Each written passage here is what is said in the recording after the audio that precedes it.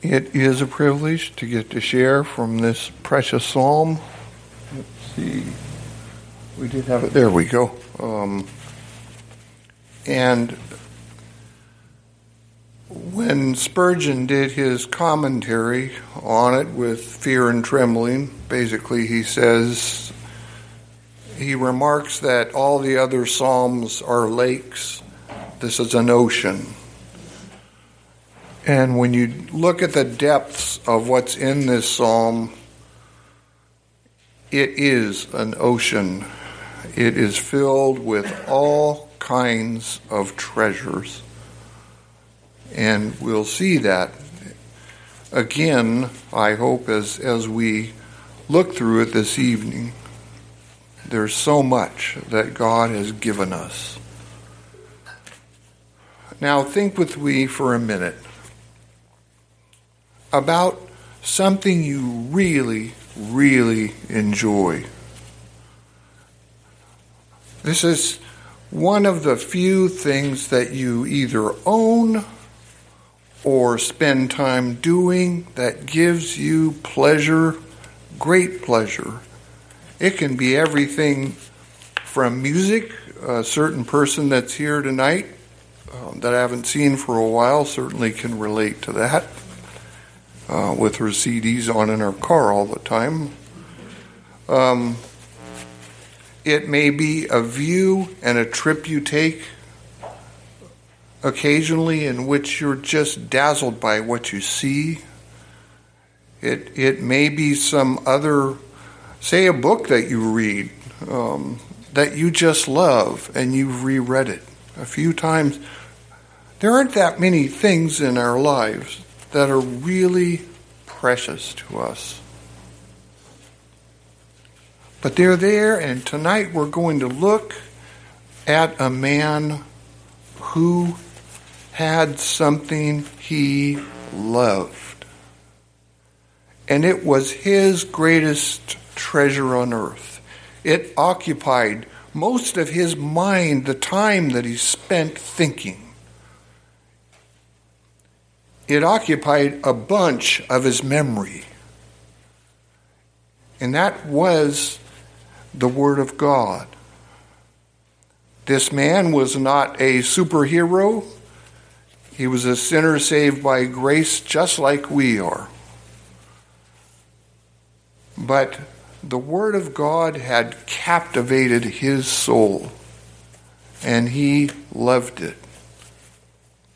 And my hope is that as we go through this section of Scripture, that we'll grow in our love for that book that has been given to us by our first love, or the one at least whom we long to have as our first love.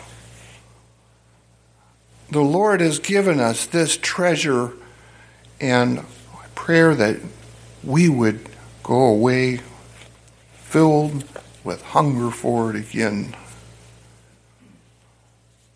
So even though we prayed, let me pray real fast. Father, we thank you that you would be so kind as to give us your very words, penned by men whom you carried along by your Spirit, so that we have exactly what you want us to have. So teach us tonight, we pray in Jesus' name. Amen. The passage is Psalm 119. We're at the 13th stanza. It's verses 97 through 104. And what's the page number? It says in your notes, I believe. 914. Or 514, I should say. Okay. Thanks very much. Let me read this stanza and we'll go from there. It says, "Oh, how I love your law. It is my meditation all the day. Your commandment makes me wiser than my enemies, for it is ever with me.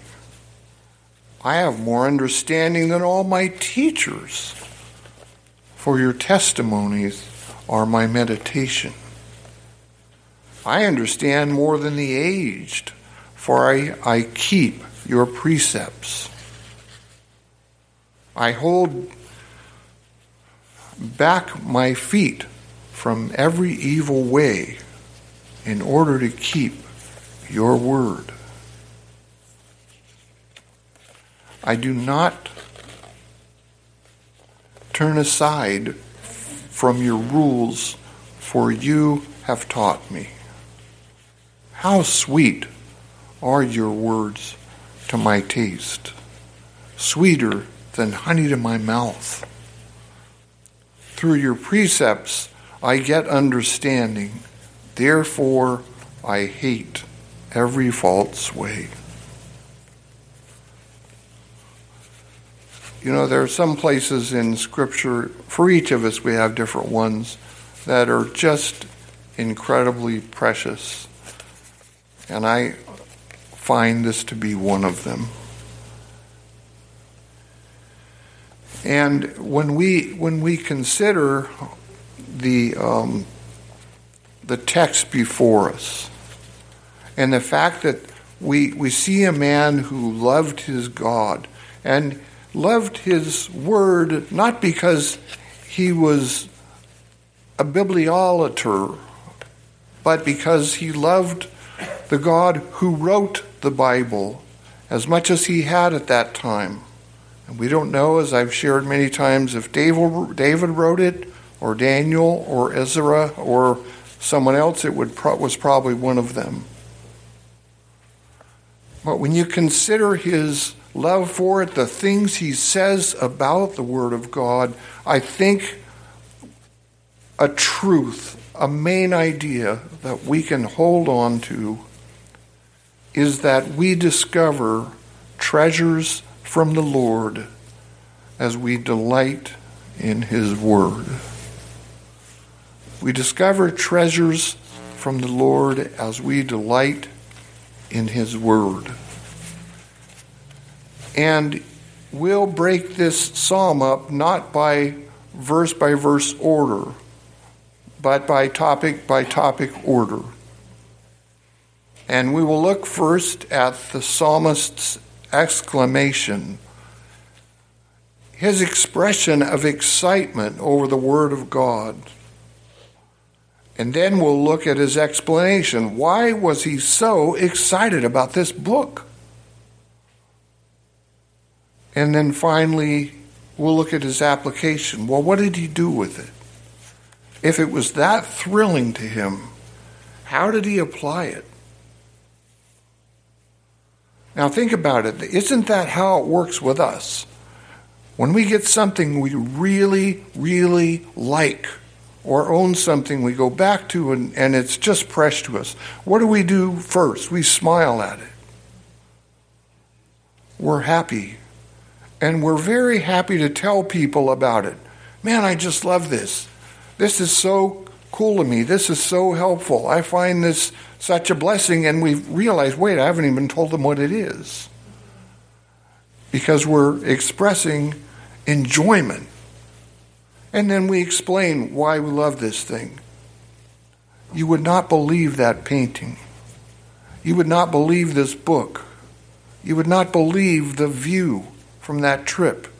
You would not believe that music. And we explain it, and then we actually get down to enjoying it once we've enjoyed talking about it. And that's what the psalmist does. So let's look first of all at his exclamation. We see it first of all in verse 97. Oh, how I love your law, he says. Oh, how I love your law. This wasn't a good book that he enjoyed at night before he went to sleep. It wasn't a casual read that he would pick up now and then to occupy some time in which he had some free time available. No, he loved this book. It was delightful to him. He ate it up. It filled his mind. It filled his memory. This book was dear to him. And he says it again in verse 103, where he says, "How sweet are your words to my taste, sweeter than honey to my mouth." Now, what did God promise Israel? They would enter a land full of milk and honey. He uses that description over and over and over in the Bible. Here's what I'm going to give you, a land flowing with milk and honey. And praise God, church, that God has a place He's prepared for us that is richer than any earthly promised land, that is filled with milk and honey. So he was extremely excited, and he was happy and proclaiming it. But how come? What was it that made this psalmist so excited about God's word? Why did he love it so much, and why should we love it so much? Well, one of the reasons he mentions here is because of the wisdom and understanding he received from it. In other places, he loves it for its purity. In verse 140, your word is very pure, therefore your servant loves it.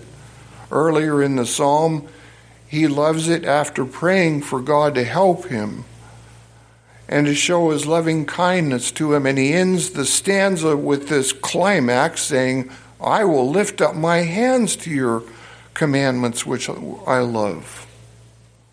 And here it's because of the wisdom and understanding that the Lord gives to him. So we see, for example, in verse 98, your commandment makes me wiser than my enemies, for it is ever with me.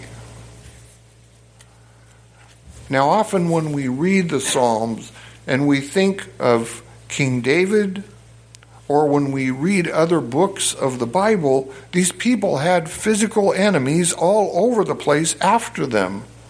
They were hiding in caves, doing all kinds of things to escape, or facing their enemies.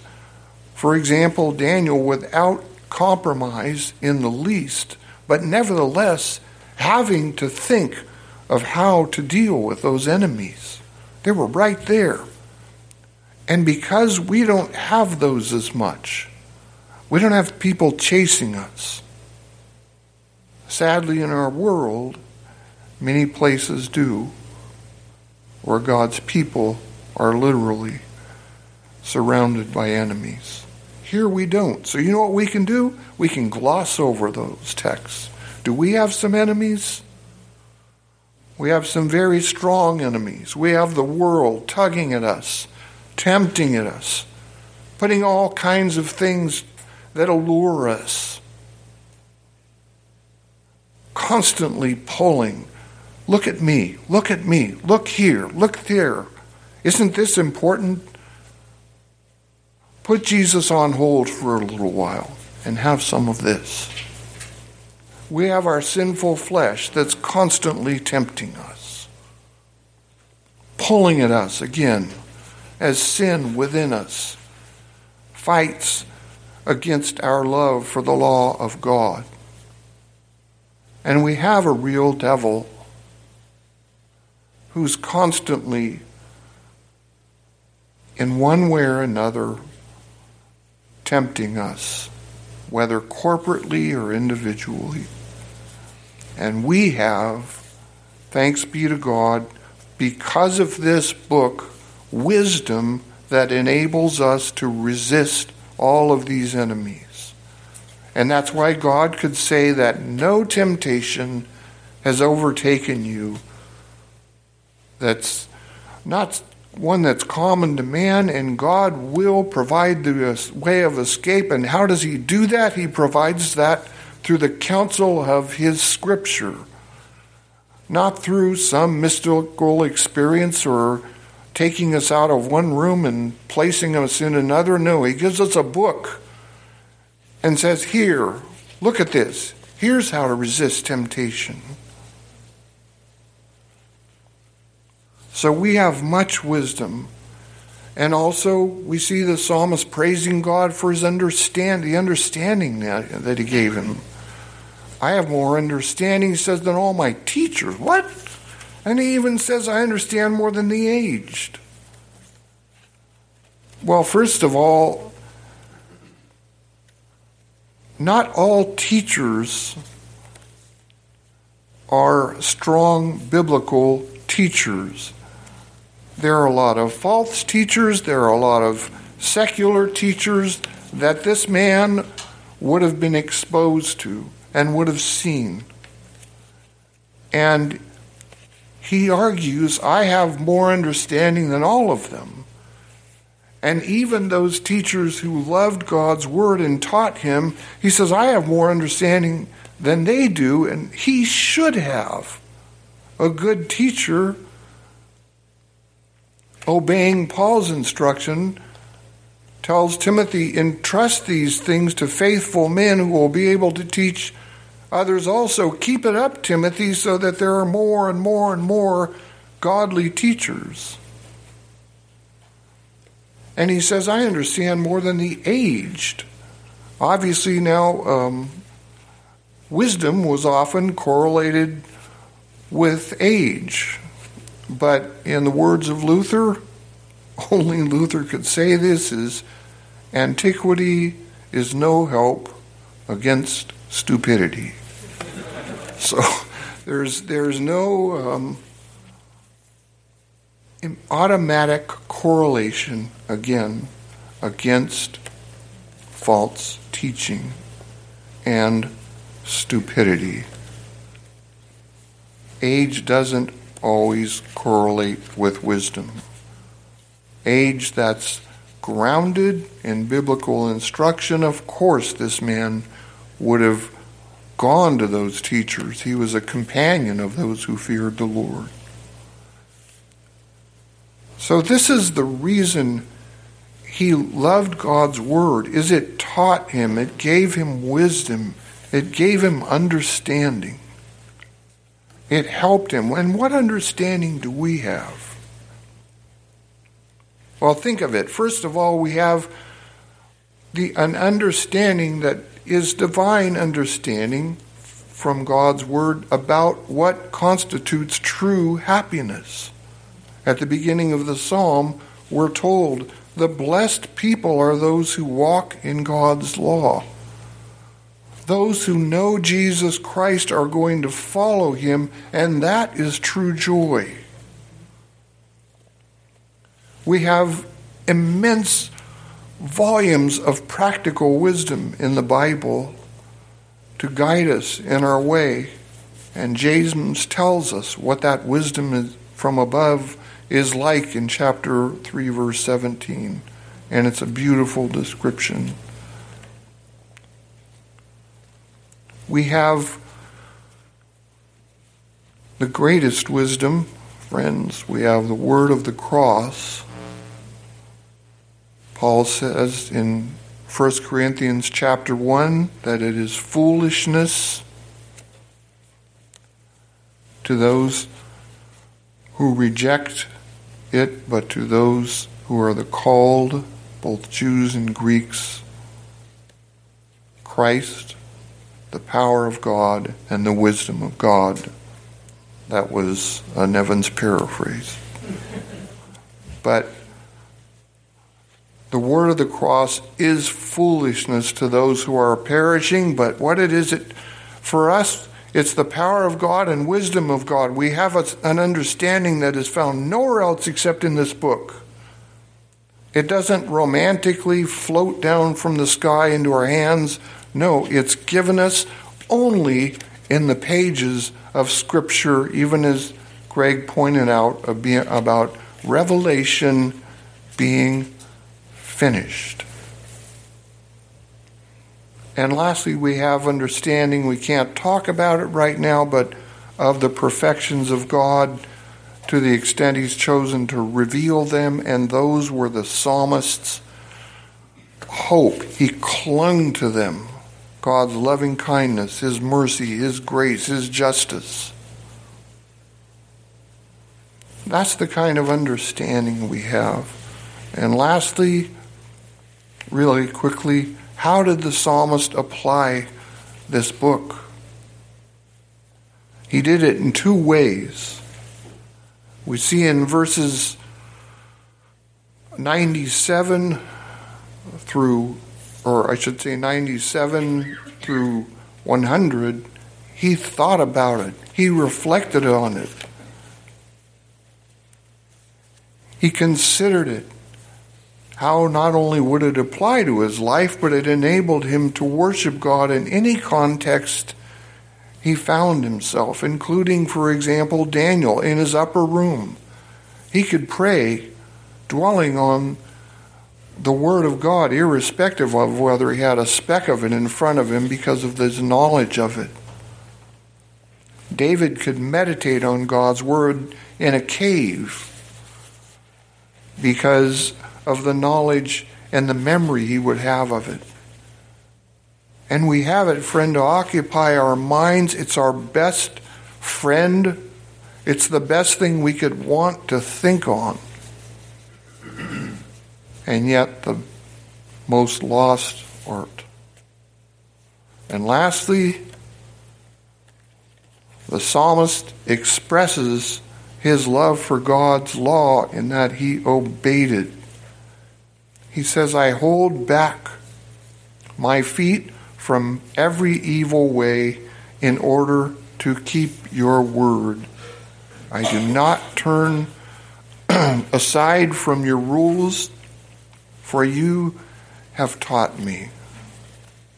Even though God had disciplined to get him back on that path of obedience, and he was afflicted, he nevertheless followed the Lord. He loved this book, he loved its teaching, and to the extent as a sinful man being led by God's grace, he followed that book knowing that that very narrow path of obedience brings true happiness. So, we'll close with God gives treasures to those who delight in his word. Tim will come and lead us in prayer now.